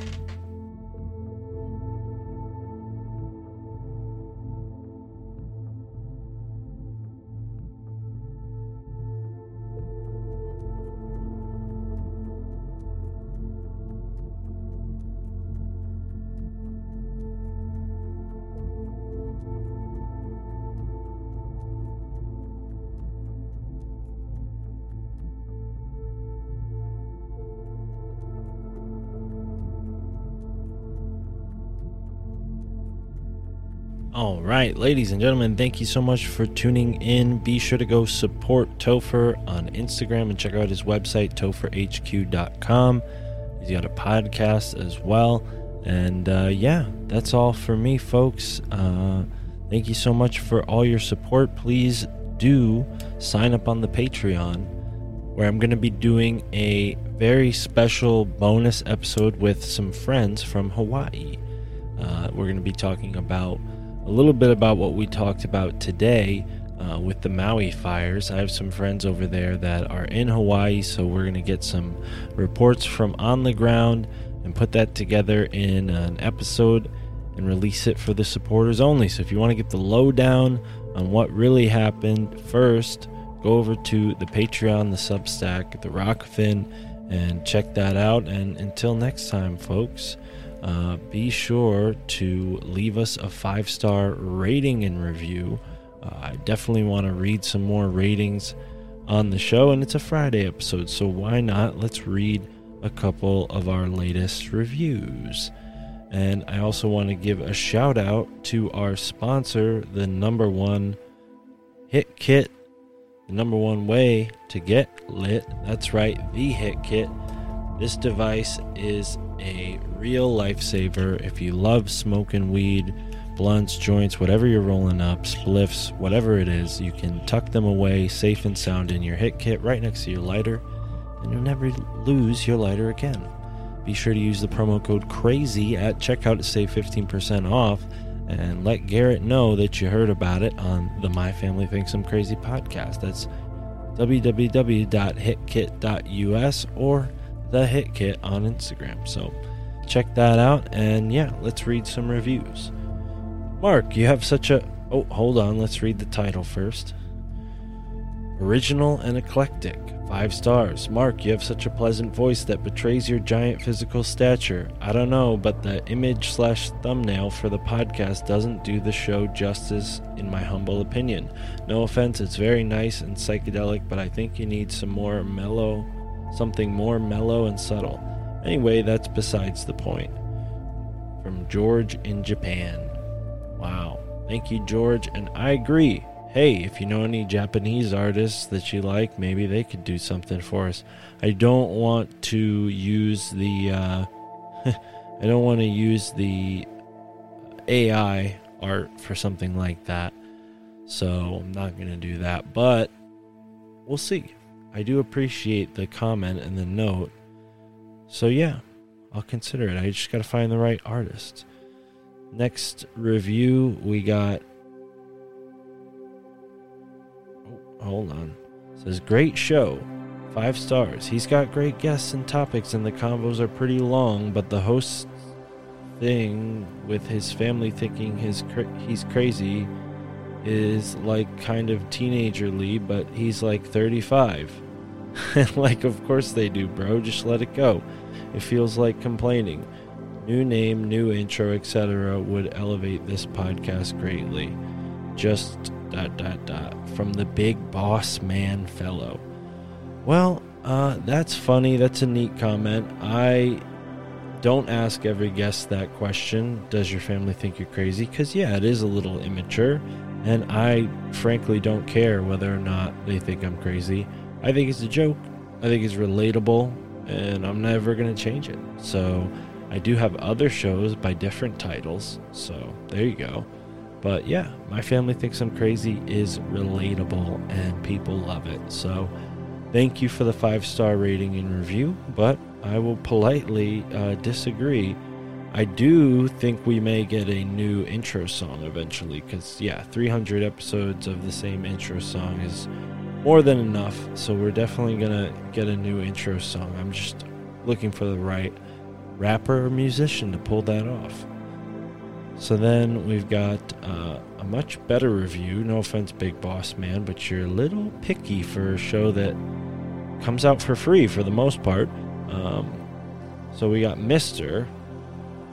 Just says Mr. And then it says 5 stars, unless MR means something. And this is excellent. And that's from someone named I Smoke Weed from the Czech Republic. Shout out to all our listeners in the Czech Republic. I had no idea we had listeners in the Czech Republic. Big Boss Man fellow is from the US. That's where most of our listeners are, but we've got a review from someone from Japan, a review from someone from the Czech Republic. This is awesome. This is a global podcast, and it's clearly relatable, Big Boss Man. I don't have a boss. We'll be someone else's boss. All right. So next review. Listen, Linda, listen. 5 stars. I enjoy every episode due to the engaging way that Mark conducts his interviews, which puts his podcast at the top of my list. I've gained an unreal amount of knowledge from this podcast. This place is the real deal for finding out more of this reality. And yes, everyone in my family thinks I'm crazy. LOL. See, that's relatable. That's from the Guru of Gurus. He is also in the US. Next review. Great information, 5 stars, fantastic and enlightening, from Ted R. Shout out to you, Ted. He's also from the US. And then yeah, what else? Let's see. Very underrated show and voices, 5 stars. What can I say? I came to be entertained by a bunch of conspiracy theorists and found a lot of interesting and others entertaining voices. Thanks to this show, Mark, you are a much needed release in the current information age, and I appreciate you for that and cheer you on. Got this and can't wait to see your shows on HBO soon. Does HBO do podcasts? I didn't know I was in the running for a TV show, but hey, somebody, if you're an agent listening, hit me up. Maybe I'll be on HBO. Are they looking for a 6'8" guy with a beard and shoulder length hair? All right. Insightful, 5 stars. I love all the great topics. Your interview with Yoshi was so interesting. I almost didn't play it because of the topics listed, but I'm glad I played it. I may have to go back and listen again. Wow. See, that episode was a cult classic. A lot of people who listened to it said that's my favorite episode so far, which didn't surprise me because Yoshi's this incredibly entertaining guy. He's on one of the most popular podcasts out there regularly. That's Your Mom's House with Tom Segura and Christina P. So, yeah, shout out to Yoshi for being so kind to join us on this show. When, yeah, he's been on a bunch of other podcasts. I definitely recommend you go and listen to him there because those interviews are in person and they're also a little bit longer. So, anyways, best episode, 5 stars. I really enjoy your podcast, but your last episode on 8/2/23 is one of my favorites. Great podcast. Keep them coming. All right, let's see. What episode was that? If that's the Yoshi episode, then that would be very interesting. 2 people in a row commenting saying they love that episode. Let's see. 8-2. When was that?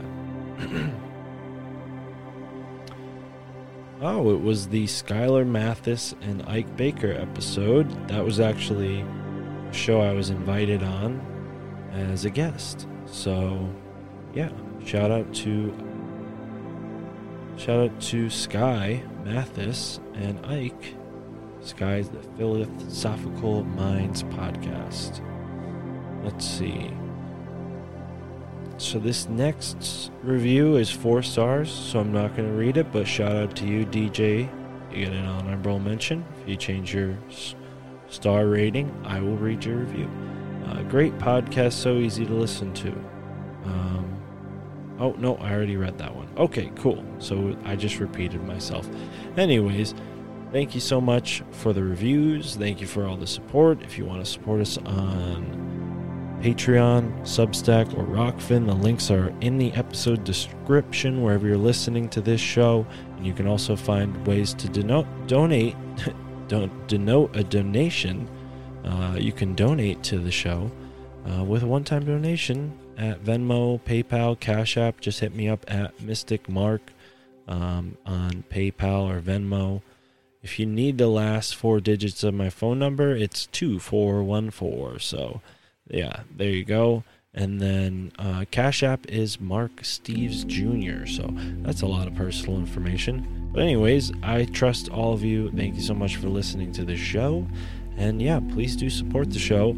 Once we get to 250 patrons, I will commit to doing in-person interviews with out-of-the-box people who may not sit down at a computer to do interviews. We'll see how that goes. You know, maybe people like it, maybe people don't, but I want to get the patron supportership up there to 250. I think that'll really change the game for the podcast and give me much more time to dedicate to creating really great content for all of you out there who enjoy what I do. Support us on Patreon. I do live very close to 3 major cities. 4 if you count Philadelphia, is not that far. So that gives me access to tons of interesting people that I can do in-person interviews with. I just need a little more dough to travel around. So if people can support us on Patreon, Rockfin, and Substack, we will achieve that goal, and you will all make my dreams come true so that I'm not a 35-year-old complaining. Even though you were wrong, sir, I'm still in my 20s, so fuck you. I'm not 35, and I'm not going to change the name of the podcast, but I do appreciate the 5 stars, so I take the fuck you back, big boss man. You rule. You gave us 5 stars, so you earned it. You earned it. But anyways, yeah, I'm not 35. Thanks for asking. And that's about it for today's episode. A little too stoned. I slurred my words a little bit. I noticed that, but who cares? Who cares? You're enjoying the podcast, and this is the end of the podcast. So go and listen to maybe the first interview I did with Topher Gardner. That was a great one. If you haven't already tuned into that, and support him on Instagram at Biocharisma, and check out more information at topherhq.com, or go to myfamilythinksimcrazy.com to support us. That's all. Peace. Thanks for tuning in. Have a great moment wherever you are in the now. MFTIC. Yeah. Broadcasting the moon matrix from the lunar surface. They want you confused, like you never knew your purpose. Hopping through the portals, dismantling the machine. My family thinks I'm crazy, I can't believe what I've seen. Memories of a war, the Pleiadians and Anunnaki stuck within the genes of a copy of a human body. DNA fractal, the universe within me. Epiphanies of science is hoarded by the Illuminati. Puppet masters know the power of the mantra. Repeating mad lies till it has an effect on ya. Subliminal messages, hijack your perception, tricking the population with holographic projections. We see through it, the system is unraveling. I'm astral traveling through the library of the Vatican on a sacred journey. I embark with the squad, forever spitting truth like Mark on the pod. Gotta know the facts, never hold back, 'cause I ain't getting caught up in the soul trap. I dissect the fabric of reality, looking for the answers, searching through the galaxy. You might be feeling stressed out. Depression, anxiety is no measure of health to be well adjusted to a sick society. You don't even know how powerful you are. We the ones who gonna expose the whole facade. I awoke in a deep underground military base. Zero recollection of how I got to this place.